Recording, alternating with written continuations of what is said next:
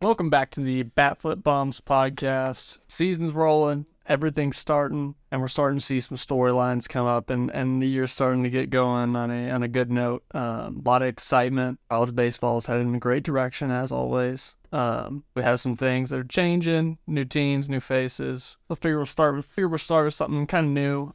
Also, I am alone today. Connor went to Denver, not here this week. I'm going solo. Might be shorter. A little special for me. Not special for you. All right, so we're going to start off with some news. First thing that comes to my mind, news-wise, is Maui Ahuna getting reinstated and Vitello lifting his suspension. I mean, he is probably going to be arguably their best offensive player this year. From what I can tell, everything I'm hearing, really, really good at Kansas. Came to Tennessee, he's trying to show what he's about. I think that crowd today, really, when we're filming it, I'm filming on Tuesday, I bet the crowd goes absolutely bananas when he comes up to bat today. They always love Tony V, and the Tennessee crowd really gets behind their guys. I think that'll definitely be something that's fun to watch and kind of see the attitude that Tennessee comes out with today. I think they'll kind of have a chip on their shoulder. And it'll be something that kind of drives them towards the future and having that stable shortstop in the lineup, even though Jazz Love has been really good so far. Having a stable shortstop in the lineup who's somebody that's going to produce for you and be one of your top guys. And when you're looking for a shortstop, you're also looking for a leader. I think Ahuna, from what I've seen with the dance pregame too, is probably one of those guys. Probably going to lead by example. Be that guy you can kind of look for. Next thing we're going to talk about is the pitch clock. Now, it was a thing last year for the pitchers, but not really the hitters. So the hitters never had to worry about getting in the box on time and just being on time in general at all. It was still kind of at their pace, even though the pitchers had to be delivering in the 15 seconds or whatever it is. There still weren't many umpires that were really calling it. At the same time, you'd have a few that would call it, but you could really just step off, arm fake, and you'd be fine. But this year, I think we're seeing they're ramping it up a lot more. With that ramp up, it's also catching a bunch of people off guard because the guys aren't fully used to it. And as the season goes along, they'll all get used to it. It won't even be a problem by the end of the year. Speeds the game up, which is obviously good for baseball. I think in the major league games, it's already taken down from like 23 minutes in spring training, which is huge if you're talking about a 3-hour game compared to a 2-hour and 30-minute game, 2-hour and 40-minute game. I mean, I heard Jeff Passan talking about it yesterday. He was talking about you look at like the runtime of a movie when it comes out before you go, and it was like, yeah, of course. Like, if a movie's 3 hours, I'm probably not going to go. And it's the same thing. You can't expect somebody to really watch 3 hours of baseball all the time. But I think the pitch clock's going to be great for the game of baseball and just the overall pace of play. And you're definitely going to have some heated moments. Kind of wish that in like the 8th or 9th inning, they would just take it away. I mean, like we saw the other day with LSU and Kansas State. That's a terrible way to end the game. Even though it wasn't really that close of a game, like there were guys on base. You would love to have a rally. Like if that comes to it, that dude could have got a base knock. Could have got a couple doubles after that, a bomb. I mean, who knows what could have happened, but I mean, it's just part of the game now, and people are gonna have to get used to it, and they will by the end of the year. But still, those you don't like seeing that be the ending of a late inning close game. Luckily, we haven't had really any of those yet, but hopefully that won't affect for too long. I think pitchers are already pretty used to it. You won't really see many pitchers take the full 15 seconds. I think the hitters, it's probably going to be more of an adjustment period for, just because they haven't been dealing with it for a year like the pitchers have. And for pitchers, slower pitchers, it's like dictating the running game, I would say, is where it's probably going to affect it the most. Long holds, short holds. Long holds will be a lot harder now to do, especially with the pickoff rule too. Like if you can only pick off a certain amount of times, what's stopping that guy from taking the next base? I mean, I think it's really kind of a hindrance on the pitcher controlling the run game. Yeah, I think overall it's going to be really good for baseball and it's kind of really good for everybody watching. Pitch clock is definitely something that has been all over the news this week. I mean, even Pat McAfee's talking about it. And if Pat McAfee's talking about baseball, it's probably something pretty serious in the game. And hearing them talk about it was entertaining and it was also good. Especially know that these guys are getting more excited about baseball. They're like, okay, they're the average viewer. So if they're getting excited about it and knowing what's going on in baseball, that's a good sign for the direction that baseball is headed in. I think the pitch clock is helping that a ton. Bigger bases in the MLB will help that a ton. Not sure about the shift. Not sure how I feel about that yet. I don't think it'll be too bad, but we'll see. I mean, it's going to be interesting. With pitch clock, talking about LSU and Kansas State, I mean, it was a great game, but it sucks to see it kind of end that way. That's not the way anybody. Next piece of news that we got is Northwestern. Now, Kendall Rogers put out a tweet yesterday talking about Northwestern's two assistants, their hitting coach and their pitching coach. So their two paid assistants were left the program yesterday. As a team that's like 0-8 in the Big Ten, so at a big conference, Power 5 conference, to have only a head coach and a volunteer assistant at 0-8, and then this weekend they're going to play. Start off 0-8, and then this weekend going down to Louisiana Tech. I mean, it's probably not great for them, I would imagine. I mean, Louisiana Tech's obviously a really, really good program, especially now, and I had to guess they're probably going to be 0-11 by the end. We lost a volley last year while I was playing, and even that was tough. I mean, you have coaches go recruiting sometimes in season. You're stuck without a first base coach if your manager chooses to be from the dugout, which a lot of them do, and I think that that's going to be an interesting dynamic. Just have a head coach and a volley, because there's so many. There's 35 guys for two of them to control all of it. It's going to be really, really tough. I'm sure they'll find somebody to come help and kind of make it a little bit easier and run smoother. But at the same time, if you're a player, you're almost helpless at that point. Like, how much can the coaching staff do for me? How much can I do for them without the direction and headspace that they're in? I would imagine it's going to be a rough few weeks for Northwestern. At the same time, you never know. The guys could rally around it, and it could be kind of a building block for their program, and we'll see. But right now, it's not looking good for Northwestern. Another team it's not looking good for, or did not look good for this past weekend, was Texas A&M. Team it looked good for, Portland. Portland looked unbelievable this weekend. They didn't just beat Texas A&M. Like, it wasn't just close games. Like, they whooped Texas A&M, which is very alarming if you're a Texas A&M fan, but at the same time, you don't want to overreact. Second weekend of the year, Texas A&M always going to be a good program. Schwarzenegger always going to have good teams, but not a lot of bubbles this past week. I mean, the Texas A&M team did not show up. Got, I think, probably taken by surprise by Portland. You don't really know anything about them. They're the pilots. If you're in Texas A&M, you don't really ever see anything about Portland. You have no clue. You're kind of probably coming into the weekend expecting to roll over these guys, and they just put it on them. And I thought that was pretty crazy. When I saw the first score on Friday, I was extremely surprised. And then when I saw it Saturday, too, I was like, oh, my goodness. How did this happen? And we got a lot of flack for leaving Texas A&M in our top 10, but I think they're still a good enough program to where this isn't going to affect them too much. And they might have lost a weekend series at the beginning of the year, non-conference, but, I mean, really, as long as they make the tournament, they're fine. We saw that with Ole Miss last year. They were one of the last four teams in, ended up winning the whole thing. So if you're a Texas A&M fan, I really wouldn't be worried about what's going on with the team and how they're developing right now. I would just forget about that weekend and just move forward, because Texas A&M, they had the players.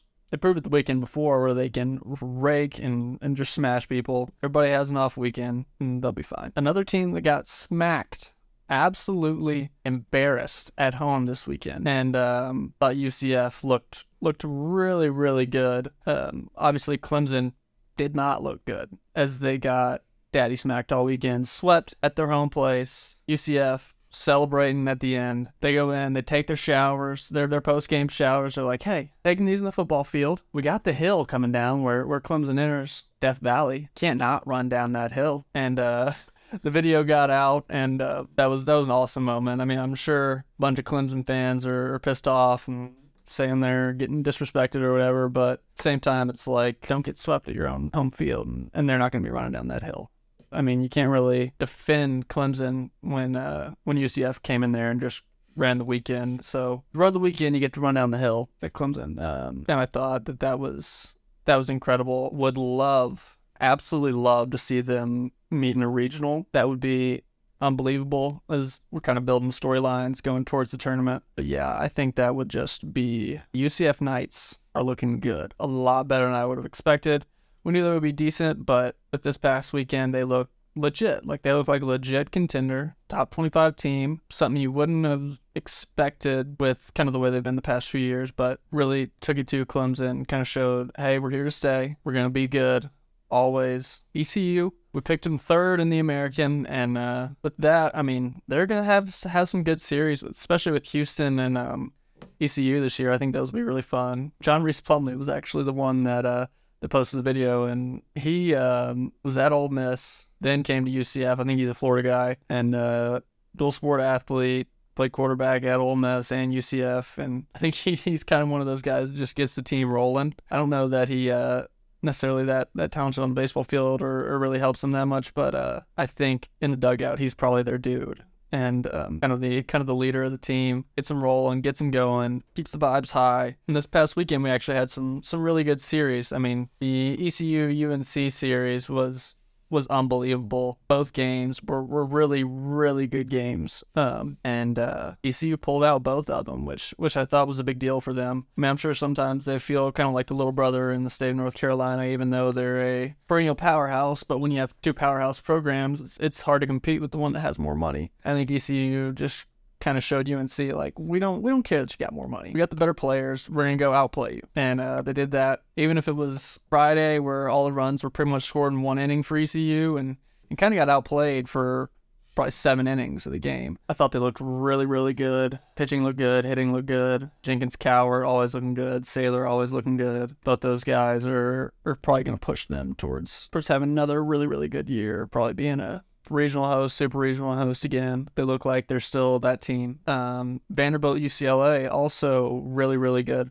All of our series that we decided to cover to pick last week ended up having rubber matches on Sunday, except for the ECU one. I thought the Vandy UCLA was really good. It was what you expect from those two programs. Both really disciplined programs, but also exciting, especially UCLA on the mound, Vandy at the plate and on the mound. I think just at the plate, Vandy was probably a little bit better than UCLA was, which was kind of what I was thinking going in. I knew, both of them have really good arms, so it was kind of which offense do you think was going to do better, and especially here in Nashville, I think Vandy's offense just kind of proved that they're a force to be reckoned with this year. They're not the Vandy from last year where they were young and still building. Like, they have dudes now that are more experienced, more mature, that are kind of going to put it on their back. I mean, Enrique Bradfield breaking Vandy's all-time steals record past weekend was pretty crazy, especially at the beginning of the year in your third year. I don't think people realize how insane that is. He takes bags like nobody's business. But so next series we picked out last week was Ole Miss, Maryland. Ole Miss taking it, losing Friday, winning Saturday, Sunday. I mean, thought it was kind of what you'd expect from this series. Maryland always really good. Ole Miss always really good. Maryland took the Friday night game, which I didn't expect, and Ole Miss took Saturday, Sunday, which was probably exactly what they're looking for. You're looking for that. Right now, you're just looking for your team to fight. You can see your teams fighting right now, then you're probably set up for a pretty good spot in the future, especially at Ole Miss with that talent they have down there. With the talent that they have down there, if they can fight, like, they're gonna have a good year. A bunch of guys. They don't have Tim Elko, so I think they were kind of looking for a leader. But Chatagnier looks like he's gonna be really good, and Tywone Malone looks absolutely electric. That dude is fantastic to watch. He's exciting. He's fun. He's funny. I mean, right, gonna enjoy watching those guys this year. I think Ole Miss is in for another really good year, hoping to defend their title. I don't really know much about this team yet, but by now they look good. I mean, I haven't lost a series yet. So kind of the next one we're talking about, we're getting back into the mid-majors like we were talking about last week, like put a focus on them. Oral Roberts and Texas State. I mean, the talent that Texas State had last year, and with what they did in the first weekend this year, I kind of thought this was going to be supposed to be a good series, but almost a blowout series. And I thought it was going to go in the way of Texas State because, like I said, the talent they had last year, the things we saw against Texas last year, the super regional with Stanford, those times are extremely important for this year. I thought being battle-tested, Texas State would come in and kind of dish it to Oral Roberts, but we're wrong. Oral Roberts kind of came through on Saturday and Sunday, almost the same thing as Ole Miss. Another team that is in a regional almost every year. I think they've won it like 20 out of the last 22 years in their conference. So Oral Roberts, always a really good program. And they kind of showed like, hey, you might have gotten good this past few years, but we'll still show you we compete at the top level. And you're going to have to play your best to beat us. And I thought, especially Sunday, I was kind of expecting to be a close game. I tuned in. and it's 8-3 in the eighth, and really surprised. It's a really, really good sign for Oral Roberts and Oral Roberts fans. I think Oral Roberts looked really, really good. But yeah, I think overall for Texas State, you shouldn't be too disappointed. I mean, Oral Roberts is a really, really good program, and they do this year in, year out. Texas State is going to be really, really good again this year. They're going to compete in the Sun Belt and kind of see where that takes them. Then for the last series that we picked last week was Jacksonville State, Southern Illinois, and this is another one where I kind of thought it was going to be almost like a little bit of a blowout. I thought Southern Illinois had a lot more talented team, but same time, Jack State, from what I was watching, it looked like they just had a lot more fight. Jack State wasn't as talented, obviously, like watching the games, but they use the talent they do have, and they punch you in the mouth as often and as hard as they can. They use momentum, kind of swing. It's a lot of fight from that team. I think like watching them is actually pretty fun. Like TJ and AJ. AJ Causey, TJ Reeves are both really good players, and picked them as some of our top guys for this year. And we kind of said it was the them two show this year.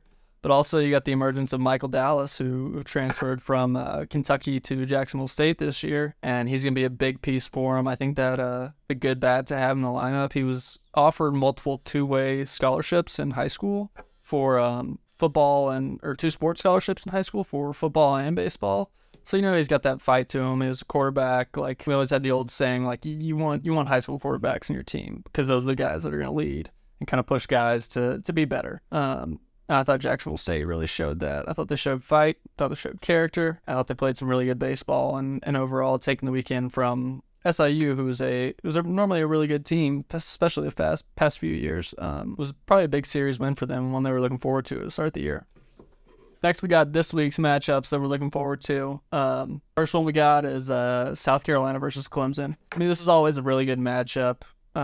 Always something you kind of look forward to at the beginning of the year. First game this year is going to be at Clemson, so that's huge for them, getting to stay at home. Second game always in Greenville, South Carolina, and then at a neutral site, and then third game at Carolina. And you always got those two in-state rivals. Like, this is, if you're from South Carolina, this is the series that you're looking forward to. If you're kind of going across the state to Columbia, to Clemson, Greenville, I think it's going to be a really, really good series. My pick is Carolina. Just I think if they can sneak one of the first two, I think Sunday at home is going to be hard for Clemson. It's going to be hard for Clemson to beat Carolina. Carolina's always good. Always got that place rocking at Founders. And kind of what you're going to get from them. They're looking like they're on the upswing. Clemson does look good, but after last week, I think they're probably mentally not in the right spot. And I think if Carolina can just take one of the first two, they'll end up winning. Never predict a sweep, but I think kind of the goal for South Carolina is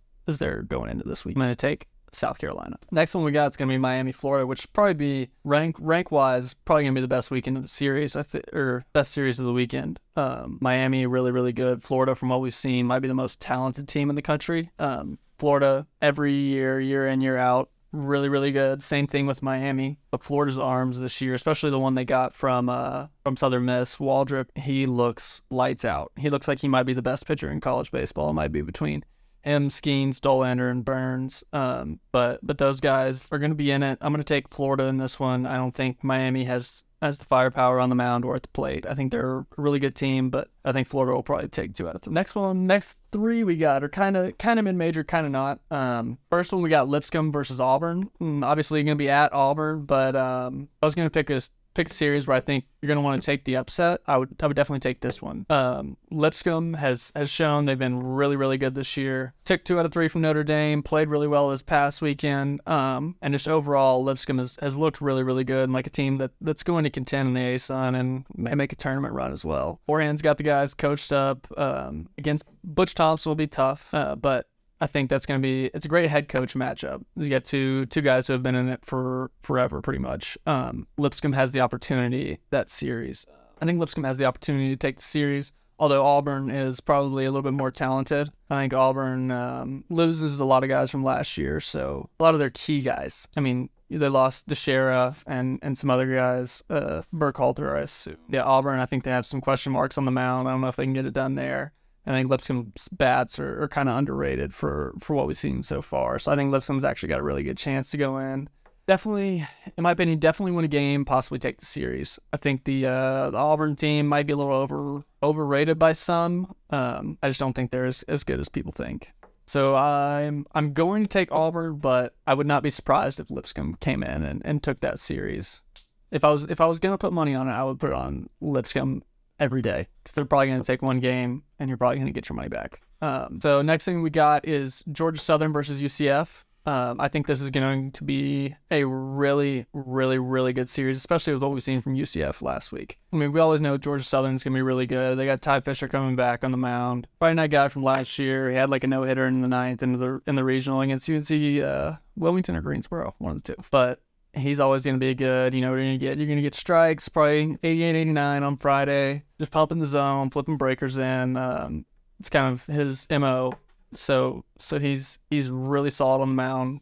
You're always going to get competitiveness, consistency from him. But I think with UCF this past weekend, it's going to be hard to kind of pick a winner in this one. I think Georgia Southern looks really, really good, and I think UCF looks really, really good. Georgia Southern dropping one last week to Georgia Tech wasn't great, but I think they had the lead for most of the game until late. So I think they're still feeling good. Had a good weekend this past weekend, but for this one, I'm going to take Georgia Southern. Really, it's coin flip.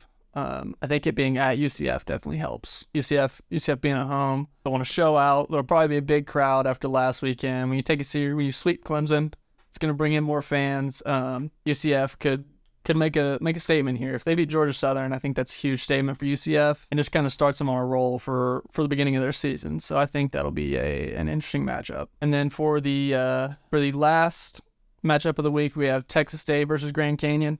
I mean, I feel like these two are probably have been in it a lot so far, but these are two of the top kind of Group of 5 and mid-major teams that we have. We don't have Texas State technically as a mid-major because they're in the Sun Belt, but they're close. They have a lot more money than normal, but I would say even Grand Canyon probably has a lot more money than normal, but they're in a conference that we deemed a mid-major conference. But I think this is going to be really good. Texas State, obviously really good. Coming off the Oral Roberts loss, still want to prove something. And then Grand Canyon, really, really good from what we've seen so far. I mean, Jacob Wilson looks like an absolute stud. I know if I was looking for a shortstop as an MLB team, he would definitely be my guy to take this year. I think he's solid. I think he's a leader. I think he knows what he's doing. He's been in baseball his whole life. Dad's a coach. I mean, that's kind of what you're looking for. But I think Grand Canyon probably takes this at their home field, and I think that's probably going to be what's best. And yeah, I think Grand Canyon's going to take this series and make another statement win. I mean, from what I've seen so far, I think Grand Canyon's going to be a force to be reckoned with this year. Shown to be really, really good so far, and I think that crowd's going to come out again like it did against Tennessee. And that's all we got for this one. I know it's probably a little bit shorter, but I hope you guys enjoyed it. I hope you kind of see my insights on everything, and don't forget to like, share, subscribe, and don't miss next week.